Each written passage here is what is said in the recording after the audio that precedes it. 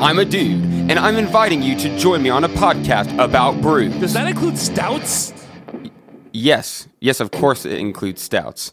Like I was saying, join us every Saturday on the journey into... Wait a minute. Do you guys do anything about like IPAs? Yes, Stuff like that? yes, we do IPAs. Okay. Yes. Anyway, join us on the Journey into Comics Network for Brews with Dudes. Whoa, hey, have you guys ever... Do you care if I bring some Zima on? Yes, I care if you bring Zima. Zima doesn't count. Zima's Dr. Dongo. Anyway, join us every Saturday for a podcast that delves into the craft brew world. What on earth is that? It's a Journey into Comics Network production!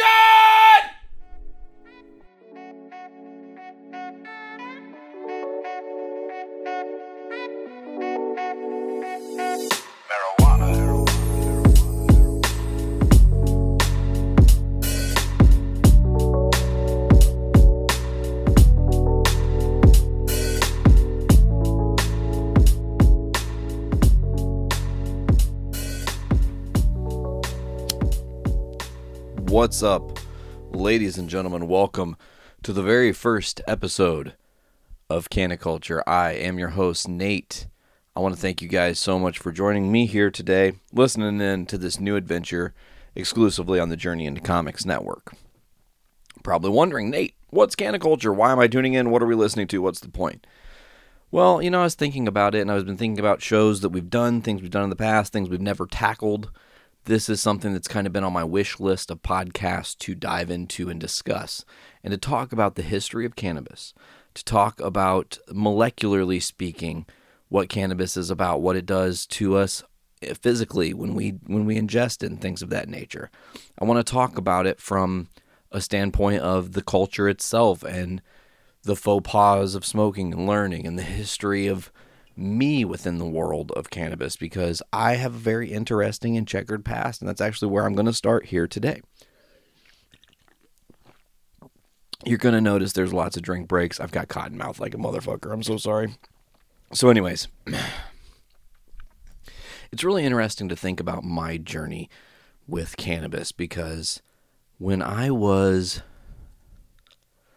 I would say like 7 or 8 years old, I remember kind of figuring out what the smell was. Like, what's that smell? What's that smell? And it's because my parents smoked weed all the time.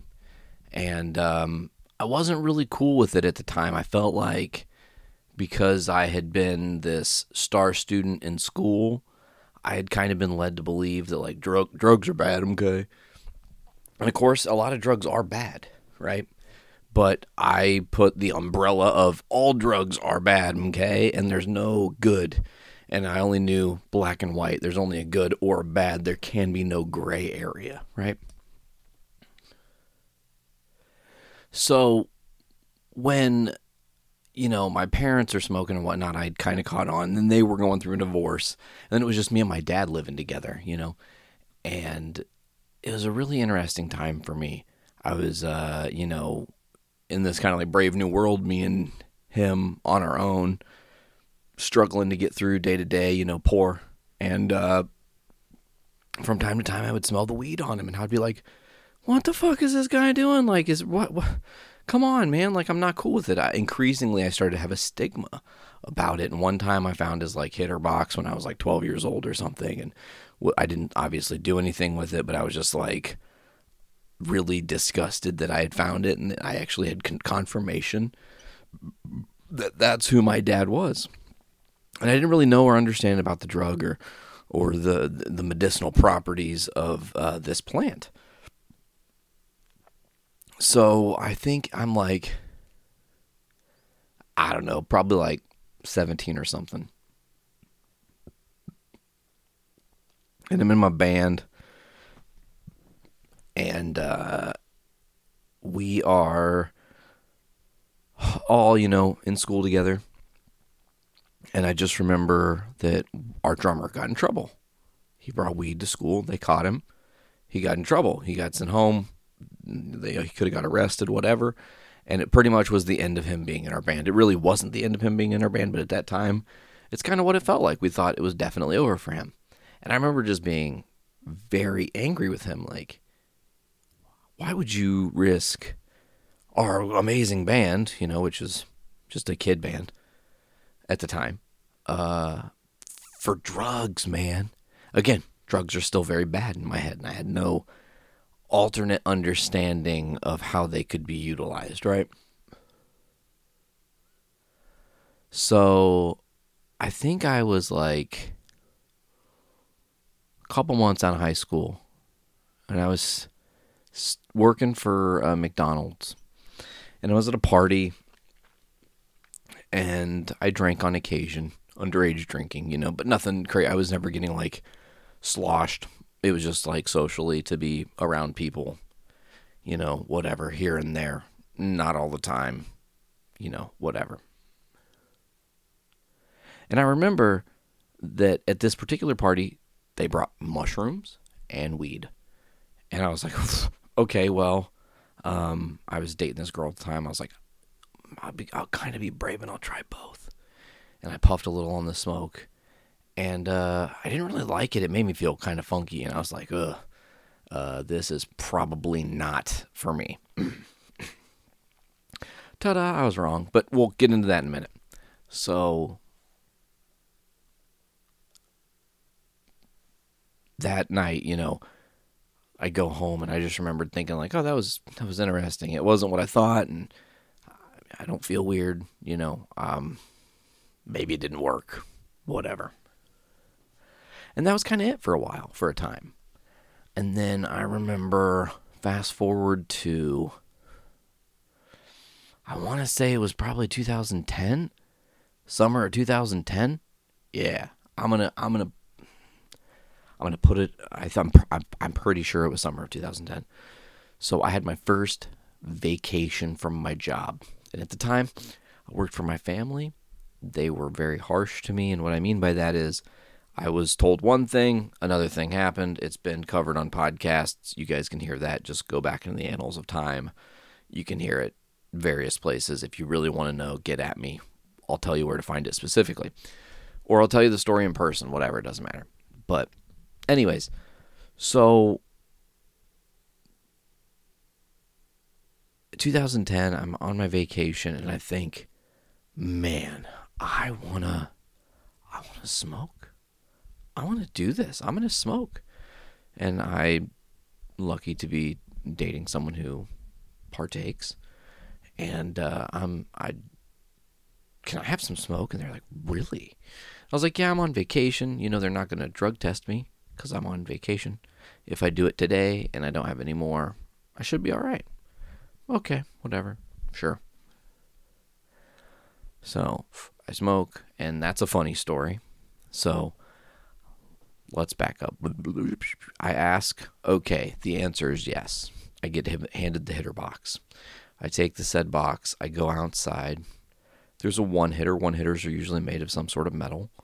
I pack the bottom of it. I pack the spot where you pack the weed in, the cannabis in. I pack it in there. And it's been a while, And I'm like, I want to feel it, I want to really make sure I do it right this time. So I'm going to really go for it. So I torch and I inhale as hard as I can, and I inhale too much, and all the smoke goes down in my lungs, and it's too much too fast, and it triggers my gag reflex, and I immediately start puking, and I'm puking, and I'm puking. It's not pretty.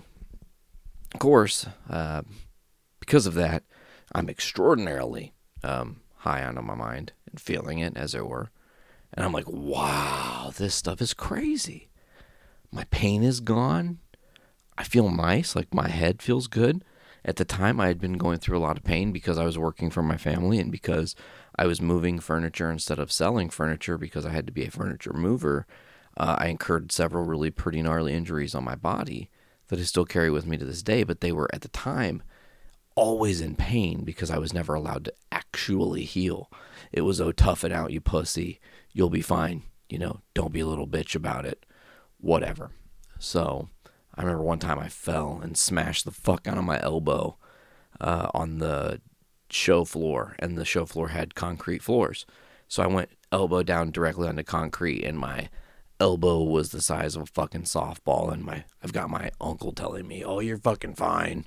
You know, you don't need to go to the hospital or anything like that." And my elbow, still to this day, I have a problem where if I put too much weight on this elbow, there's a stabbing pain that shoots through my arm that I do not like feeling. So at that time, I was actually taking Vicodin during my excursion at Carter's. My partner, who I was working with at the time, was like, "Hey, man, if you're feeling pain, just take one of these, and you'll feel fucking so much better." He gave me a Vicodin, and I was like, "Wow, I kind of do feel a little bit better." I was like, "How much are those?" And he's like, "It's, $3 a pill, so you can get 10 pills for $30. Oh, okay, that's interesting. And like, from you, you're going to sell them to me? He's like, yeah, I can get them. And I was like, oh, okay. And I guess I really didn't know where he was getting them from, but they were 10 milligram Vicodin. They were very strong, very nice blue pill little guys. And I started taking like 2 or 3 in a day, and then more, and then more. And just because not only did I have obviously pain in my body, but I also had pain from migraines, which I've been having since I was 9 years old. And to go back to that for a second, I'm 9 years old. Everything's cool in my life. This kid's jealous that I'm talking to this girl that apparently he wanted to talk to. I'm not looking. I'm in the line for the bus. Next thing I know, bam, my head smashes into a locker. Everything goes fucking dizzy and black for a second. Then I start crying because the pain is so strong in my head. It's just insane. And then this beautiful teacher comes and saves me from this kid, and the kid gets taken, and then they obviously suspend him for attacking me unsolicited because I was just minding my own fucking business, doing my own thing or whatever. So, anyways, my mom took me home, and she was like, "Oh, just sleep it off." So I most likely had a concussion. I went to sleep right after, which is like literally the worst thing you can do is to tell someone who has a concussion to just go to sleep. Like, it can actually cause permanent damage. And then like ever since that time, I can remember from 9 years old and on having migraines. Like, they kind of coincide. And for a time, I don't think I really correlated those two events being the same, but you hear about CTE, you hear about concussion trauma, and how that affects the brain. And honestly, part of me thinks that something did happen when I was young, and I don't know if I ever fully recovered, and now I have migraines because of it, So the migraines have always been a source of pain for me that I've tried to manage through Excedrin migraine or ibuprofen or Tylenol or whatever. Nothing ever really worked. It was like usually I would have to just like bear the pain to the point of crying, sleep it off, and then hope the next day that if I had anything, it was just a very minor rebound migraine and not like this really terrible, like, whoa, second day thing, So I left the job with my family, and I started working at the casino up where I'm at now. And I got that job with honestly, I told him, I was like, I have a prescription for Vicodin, and I did at the time. I actually went and met with my doctors, and they agreed. They were like, you probably actually should be taking this, but don't take as much as you've been taking because that's going to really fuck you up in the long run. And for a time, I was not 100% right from that. I think I had swings of depression and stuff on the other side of the Vicodin because it clouded me up a lot. It really affected me. So I remember working up here after I got the job. They drug tested me. I didn't have any smoke in my system at that time because I really couldn't because, again, I was working for my family. They were exclusively drug testing me, expecting me to not fail because they knew, oh, he's the golden child. He doesn't do anything wrong. And so I had to uphold that image, obviously, or at least try to.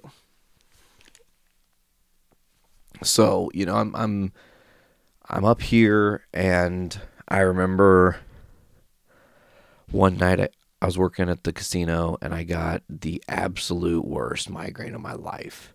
I remember I begged for an EO, and they finally, EO means early out, and they gave me the early out and sent me home, and I'm on my way home, and everything was just like fuzzy, and I didn't really recall like my whole drive home or anything. I didn't really even recall most of that day specifically, other than just like waking up the next day grateful that I had made it through. And I remember thinking, like, man, I just wish there was something that would take this pain away. And the next time I get a migraine, I think I'm going to try to smoke some weed about it, and see what happens and see if it can affect my brain and maybe make me feel better. At this point, it's 2011, 2012, and we are in the time in the era where science is catching up and we're learning more and more about the drug and what its medicinal purposes are. And I'm like, maybe I can stop my migraines and other pains from this. So I tried it, and I tried it the next day and the next day and the next day and the next, and so on and so on and so forth, to where now every day, a couple times a day, whatever, especially in this trying quarantine-based world we're currently all struggling to get through. It's honestly very, very, very, very, very, very, very strange to me to think of a time when I was so against this, because if I would have known the science behind it, I don't think I ever would have been against it. I think I would have more been like, they need to make this something that is accessible to people who need it, because I feel if I'm a person who's suffering and I had to find out on my own way, that what would happen if we lived in a world where that was offered to people who have never tried to smoke cannabis, who don't know the medicinal properties and how it can help benefit their pains, and who are suffering every single day. It's just something that, it really greatly pains me. So now a little bit about my story, and we're going to, obviously probably tell some stories on here from time to time. I'm sure this show will probably get quite silly. But today we're going to keep it short because it's an introduction to the show. I'm just trying to get my footing because it's new for me. It's really weird, starting a new show.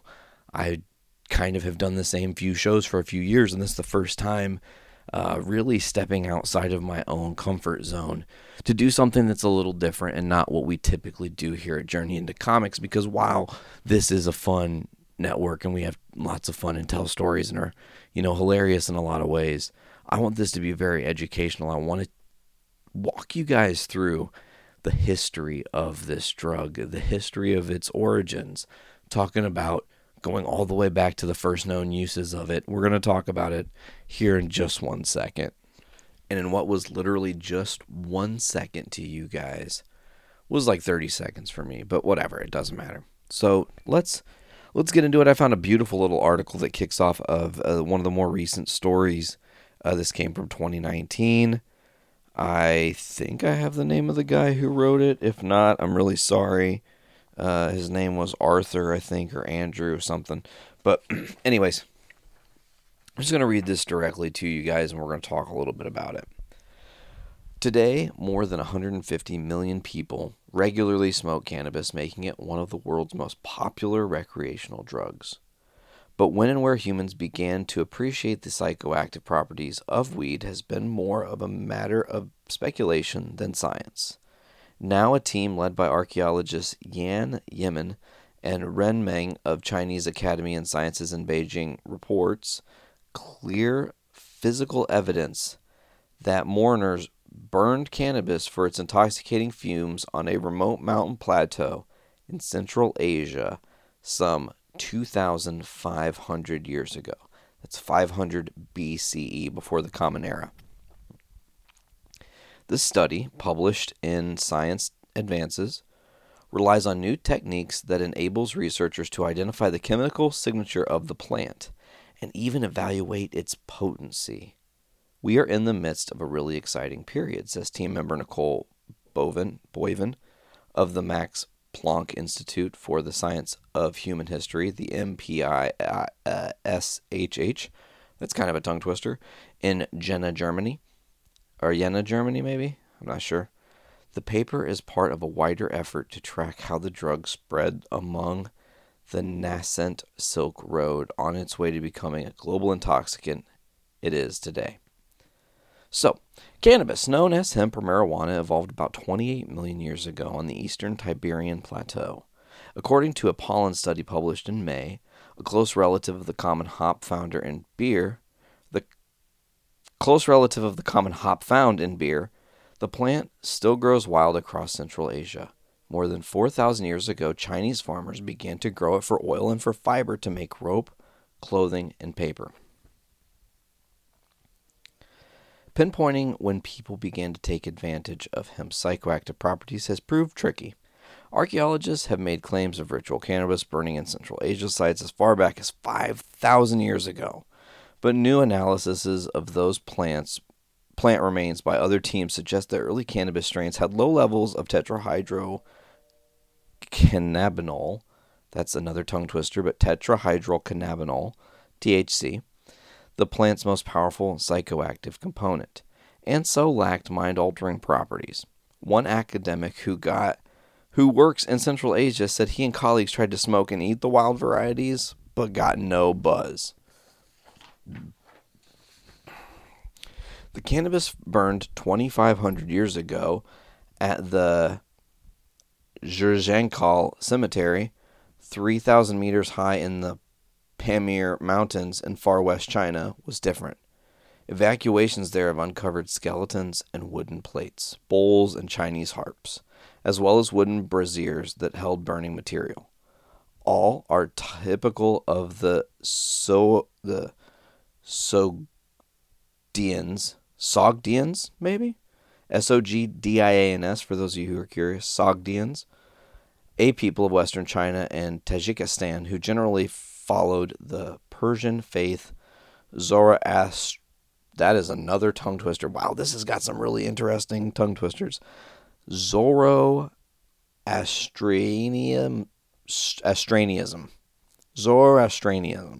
which later celebrated the mind-expanding properties of cannabis in sacred text.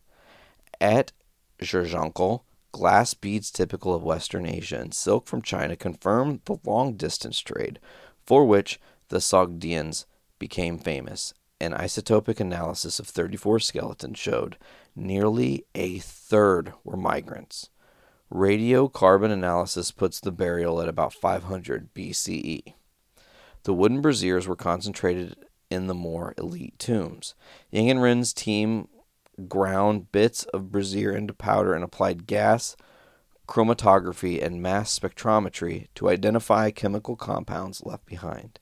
They found unusually high levels of THC compared with the typical wild cannabis, although much less than in today's highly bred plants. The cannabis was apparently burned in an enclosed space, so mourners also certainly inhaled THC-laced fumes. The authors say making this the earliest solid evidence of cannabis use for psychoactive purposes. Archaeologists have spotted signs of ancient cannabis use from Western China to the Caucasus.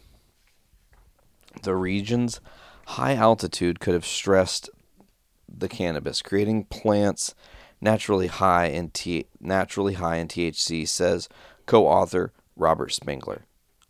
Also, MPI-SHH.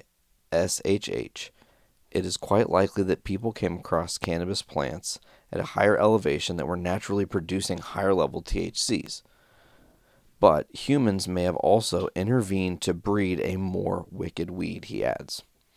The methods are convincing, the data are unambiguous regarding early use of cannabis as a psychoactive substance, says Tang Wenlong, an environmental scientist at the University of Nottingham in the United Kingdom who has researched cannabis origins. But Megan Cifarelli, an art historian at Manhattan College in Purchase, New York, who has studied ancient drug use, notes the aromatic fumes might have also had another purpose, to mask the smell of a putrefying corpse. That's dark. Yang and Ren's team think cannabis use was restricted to elites until potent pot began to spread across Central Asia through the Silk Road linking China with Iran. In 440 BCE, the Greek historian Herodotus wrote that the nomadic Scythians, who controlled the vast area of Siberia to Eastern Europe, made tents and heated rocks in order to inhale hemp vapors that made them shout for joy. And Andrei Belinsky, an archaeologist based in the Heritage Museum in Stavropol, Russia, in 2013, began to evacuate a nearby 2,400-year-old Scythian tomb that held golden vessels bearing residues of both opium and cannabis, supporting the idea that elites used the drug first.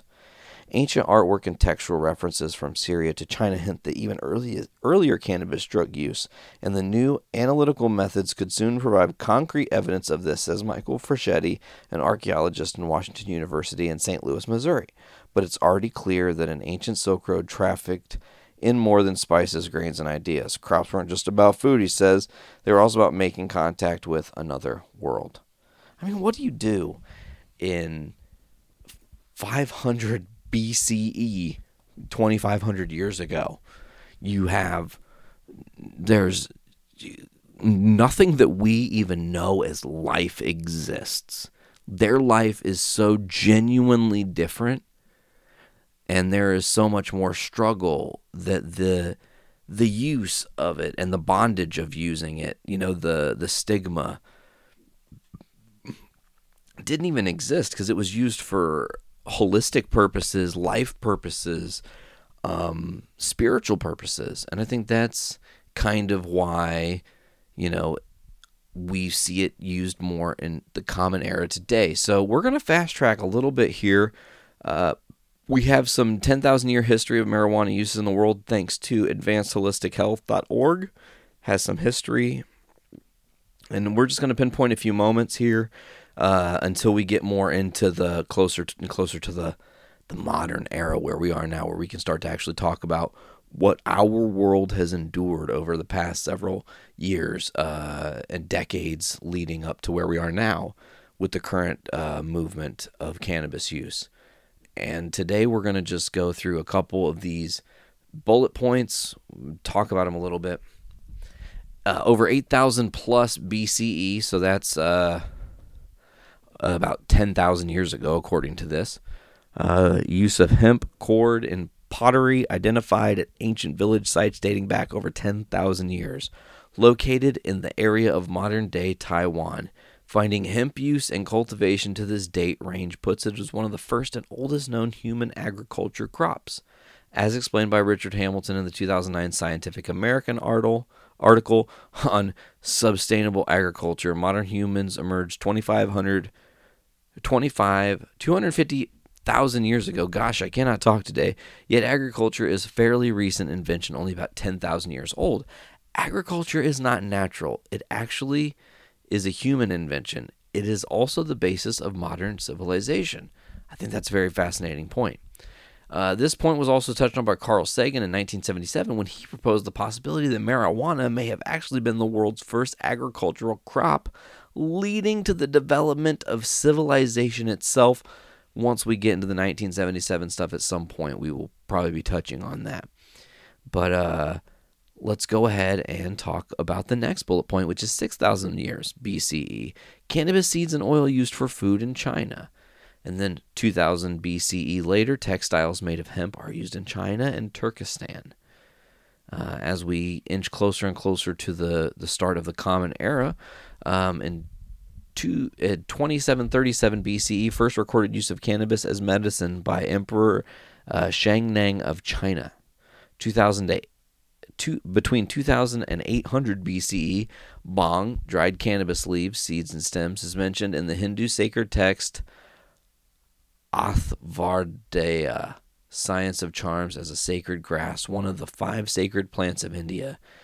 It is used medicinally and ritually as an offering to Shiva. That's weirdly written, but okay.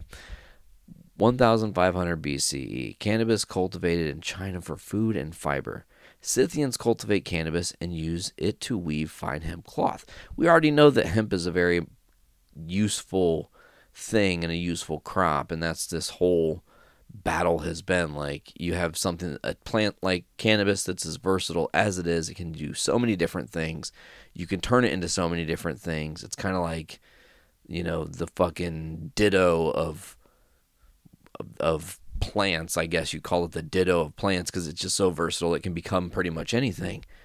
So I think that's just, really cool to, again, know that in China, Scythians cultivate the cannabis, use it to weave fine hemp cloth. So they're hopefully not really scratchy cloth, nice cloth, but we'll see. The Zoroastrians in 700 to 600 BCE An ancient Persian religious text of several hundred volumes referred to the bong as the good narcotic. 600 BCE, hemp rope appears in southern Russia. 700 to 300 BCE, Scythian tribes leave cannabis seeds as an offering in royal tombs. 500 BCE, we kind of just covered this a little bit, sort of. I don't know if this is going to talk directly about that, but we'll see. Scythian couples die and are buried with 2 small tents covering containers for burning incense. Attached to one tent stick was a decorated leather pouch containing wild cannabis seeds. This closely matched the story told by Herodotus. The gravesite discovered in the late 1940s was in Pazyryk, northwest of the Tian Shan Mountains in modern-day Kazakhstan. Hemp is introduced into northern Europe by the Scythians. An urn containing leaves and seeds of the cannabis plant unearthed near Berlin is found and dated around this time. Use of hemp products spread throughout northern Europe. So we're inching closer here to the modern era. In 430 BCE, Herodotus reports on both ritual and recreational use of cannabis by the Scythians. We talked about that in our earlier article. Hemp rope in 200 BCE appears in Greece. Chinese Book of Rites mentions hemp fabrics. 100 BCE, the first evidence of hemp paper invented in China. So again, versatility. They're showing the plant can do many different things.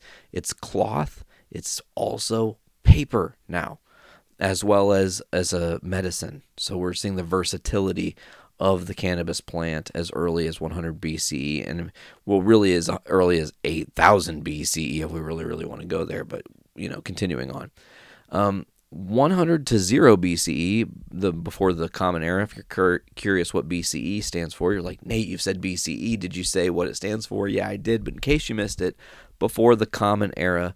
Essentially, when they're saying Christ is born is 0, that's the quote-unquote common era, because that's what most people's religious viewpoints come from, I guess is the way to say that, in that time frame. So 0 is Christ, okay? We'll just call it that. So 100 to 0 BCE, the psychotropic properties of cannabis are mentioned by the newly compiled herbal Peng Sao Ching.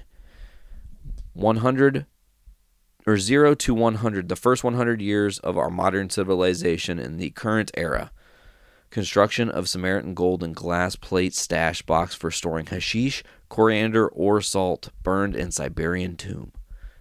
23 to 79. Pliny the Elder's, The Natural History, mentions hemp rope and marijuana's analgesic effects. Analgesic effects? I think that's the right word. I don't know. Guys, I'm not a scholar of words. Sorry. I'm trying here.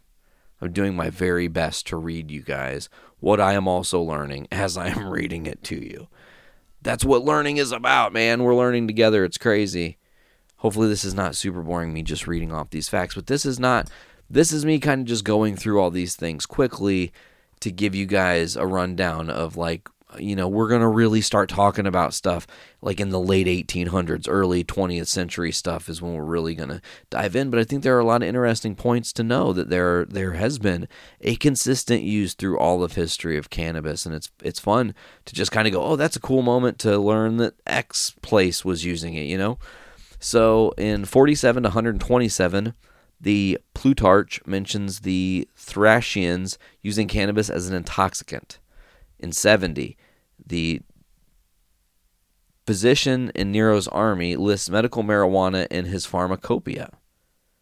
Okay, so this physician in Nero's army lists medical marijuana in his pharmacopoeia. In 100, imported hemp rope appears in England. 105, legend suggests that Suan Lun invents hemp paper in China 200 years after its actual appearance. So check it out. Here we go. 200 BCE, we do know the first evidence of hemp paper invented in China, but it's not reported until 105 CE. That's crazy. It's a big swing there. 200 years after its actual appearance. 130 to 200, Greek physician Galen prescribes medical marijuana. So for about 70 years of time, this Greek physician was prescribing medical marijuana. In 200, the first pharmacopoeia of the East lists medical marijuana. Chinese surgeon Hua Tuo uses marijuana as an anesthetic. In 300, a young woman in Jerusalem receives medical marijuana during childbirth. 570, a French woman, Arne Jingund, is buried, not burned, she was not burned, she was buried with hemp cloth. 500 to 600, the Jewish Talmud mentions the euphorant properties of cannabis. 850, Vikings take hemp rope and seeds to Iceland. 900, Arabs learn techniques for making hemp paper. So see, in 200 BCE, we have China creating hemp paper for the first time, and it wasn't for almost 1,000 years that Arabs learned the technique for making hemp paper. So that's how long it's taking word to essentially travel around the globe on how to do this and the properties and how to make it and whatnot. 900 to 1,000 scholars debate the pros and cons of eating hashish. Use spreads throughout Arabia. 1,000. So, only 1,020 years ago.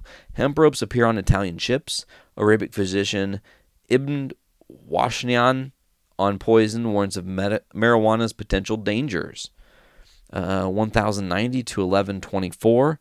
In Khorasan, Persia, Hassan ibn al-Sabah recruits followers to commit assassinations. Legends develop around their supposed use of hashish.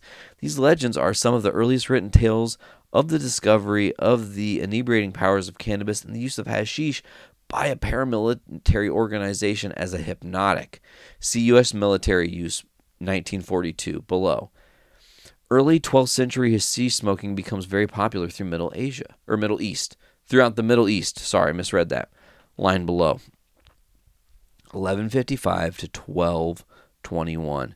Persian legend of the Sufi master Sheikh Haidar, personal discovery of cannabis and his own alleged invention of hashish, with its subsequent spread to Iraq, Bahrain, Egypt, and Syria. Another of the earliest written narratives of the use of cannabis as an inebriant. 1171 to 1341. During the Ayyubid dynasty of Egypt, cannabis is introduced by mystic devotees from Syria. In 1200, 1001 Nights, an Arabic collection of tales, describes hashish's intoxicating and aphrodisiac properties. 13th century, the oldest monograph on hashish was written. It has since been lost. I cannot say what it is called. It's the Zar al-Arish fi Tarim al-Hashish was written. It has since been lost. Ibn al-Bayar of Spain provides a description of the psychoactive nature of cannabis. Arab traders bring cannabis to the Mozambique coast of Africa. 1271 to 1295, Journeys of Marco Polo, in which he gives secondhand reports of the story of Hassan ibn al-Sabah and his assassins using hashish. First time reports of cannabis having been brought to the attention of Europe. In 1300s, Ethiopian pipes containing marijuana suggest the herb has spread from Egypt to the rest of Africa. In 1378, Ottoman Emir Sodono Shaikh Hoyni issues one of the first edicts against eating of hashish. Babur Nama, first emperor and founder of the Mughal Empire, learns of hashish in Afghanistan. In 1526, I forgot to say the year on that one. 1532, French physician Rabelais Gargantuan and Pantagruel mentions marijuana's medicinal effects. We're inching ever closer to our modern times here, folks, as we're inching ever closer to the end of this first episode. Let's continue on. In 1533, King Henry VIII fines farmers if they do not raise hemp for industrial use. In 1549, Angolan slaves brought cannabis with them to the sugar plantations of eastern Brazil. They were permitted to plant their cannabis between rows of cane and to smoke it between harvests. In 1550, the epic poem Banku Bode, the poem by Muhammad ibn Suleiman Foruli of Baghdad, details allegorically with dialectical battle between wine and hashish. So he wrote a story of wine and hash battling each other. In 1563, Portuguese physician Garcia de Horta reports on marijuana's medicinal effects. 1578, China's Li Shihi Chen writes in the book of Antibiotics and Antiemetic Effects of Marijuana. 1600, England begins to import hemp from Russia. 1606 to 1632, French and British cultivate cannabis for hemp at their colonies in Port Royal, 1606, Virginia, 1611, and Plymouth, 1632. 1616, Jamestown settlers begin growing the hemp plant for its unusually strong fiber and use it to make ropes, sails, and clothing. 1621, Burton's Anatomy of Melancholy suggests marijuana may treat depression. Why is that not the first known time they say that depression is even a thing and that it could be treated by cannabis here? That's something worth noting. Between 1600 and 1700, the use of hashish, alcohol, opium spreads amongst the population of occupied Constantinople. Hashish becomes a major trade item between Central Asia and South Asia. 1753, Linnaeus classifies cannabis sativa. In 1764, medical marijuana appears in the New England Dispensatory. In 1776, Kentucky begins growing hemp. So that's a first official beginnings of our nation. Kentucky begins growing hemp 1776. Bang, right out of the gate, it's in America. Okay? 1776, weed is in America. It didn't come here from the Mexicans. It didn't come here from the Indians, the Indians might have had it, but hemp is being grown in 1776 in Kentucky. In 1794, medical marijuana appears in the Edinburgh Dispensary. The Edinburgh New Dispensary. My bad. In 1798, Napoleon discovers that much of Egyptian lower class habitually uses hashish. Soldiers returning from France bring the tradition with them, and he declares a total prohibition. Whoa. So, because Napoleon heard the Egyptians were using hash, and the soldiers returned to France with that, he declared nobody uses it, prohibition, you can't have it. Sound familiar? Oh, they're having fun, take that away. In 1800, marijuana plantations flourish in Mississippi, Georgia, California, South Carolina, Nebraska, New York, and Kentucky. Also during this period, smoking hashish was popular throughout France and to a lesser degree in the U.S. Hashish production expands from Russia's Turkestan to Yarkand and to Chinese Turkestan. In 1809, Antoine Silvestri de Stasi, a leading Arabist, suggests that a base etymology between the words assassin and Hash-Ishin. Subsequent linguist study disproves his theory. That's a dumb theory. In 1840 in America, medicinal preparations with the cannabis base are available. Hashish is available in Persian pharmacies. 1842, Irish physician O'Shaughnessy publishes cannabis research in an English medical journal. 1843, French author Gauthier publishes The Hashish Club. 1846, the French physician Moreau publishes Hashish and Mental Illness. 1850, cannabis is added to the U.S. pharmacopoeia. 1850 to 1950, marijuana was widely used throughout the United States as a medicinal drug and could easily be purchased in pharmacies and general stores. 1854, Whittier writes the first American work to mention cannabis as an intoxicant. 1856, British tax ganja and charas trade in India. 1857, American writer Ludlow publishes The Hashish Eater. 1858, French poet Baudelaire publishes On the Artificial Ideal. 1870, I kind of want to go back and find some of these works, and read about some of these works. We might do that, actually. I'm going to Google this one and go back to this. Okay, so, oh, wow, yeah, we could check it out. Oh, sweet. Oh, it's to read about the Hashish Eater from 1857. It's an autobiographical book by Fitzhugh Ludlow describing the author's altered state of consciousness and physiological flights of fancy while he was using a cannabis extract. Dang.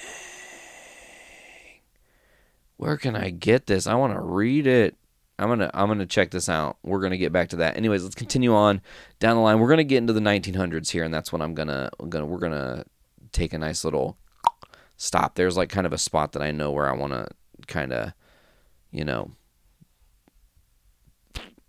stop for today, and then we're gonna next episode we'll get into more of this, and we'll actually kind of talk more about each bullet point when I have a little bit more to add into this, and we can talk about what was happening and shaped around what was going on in the world here.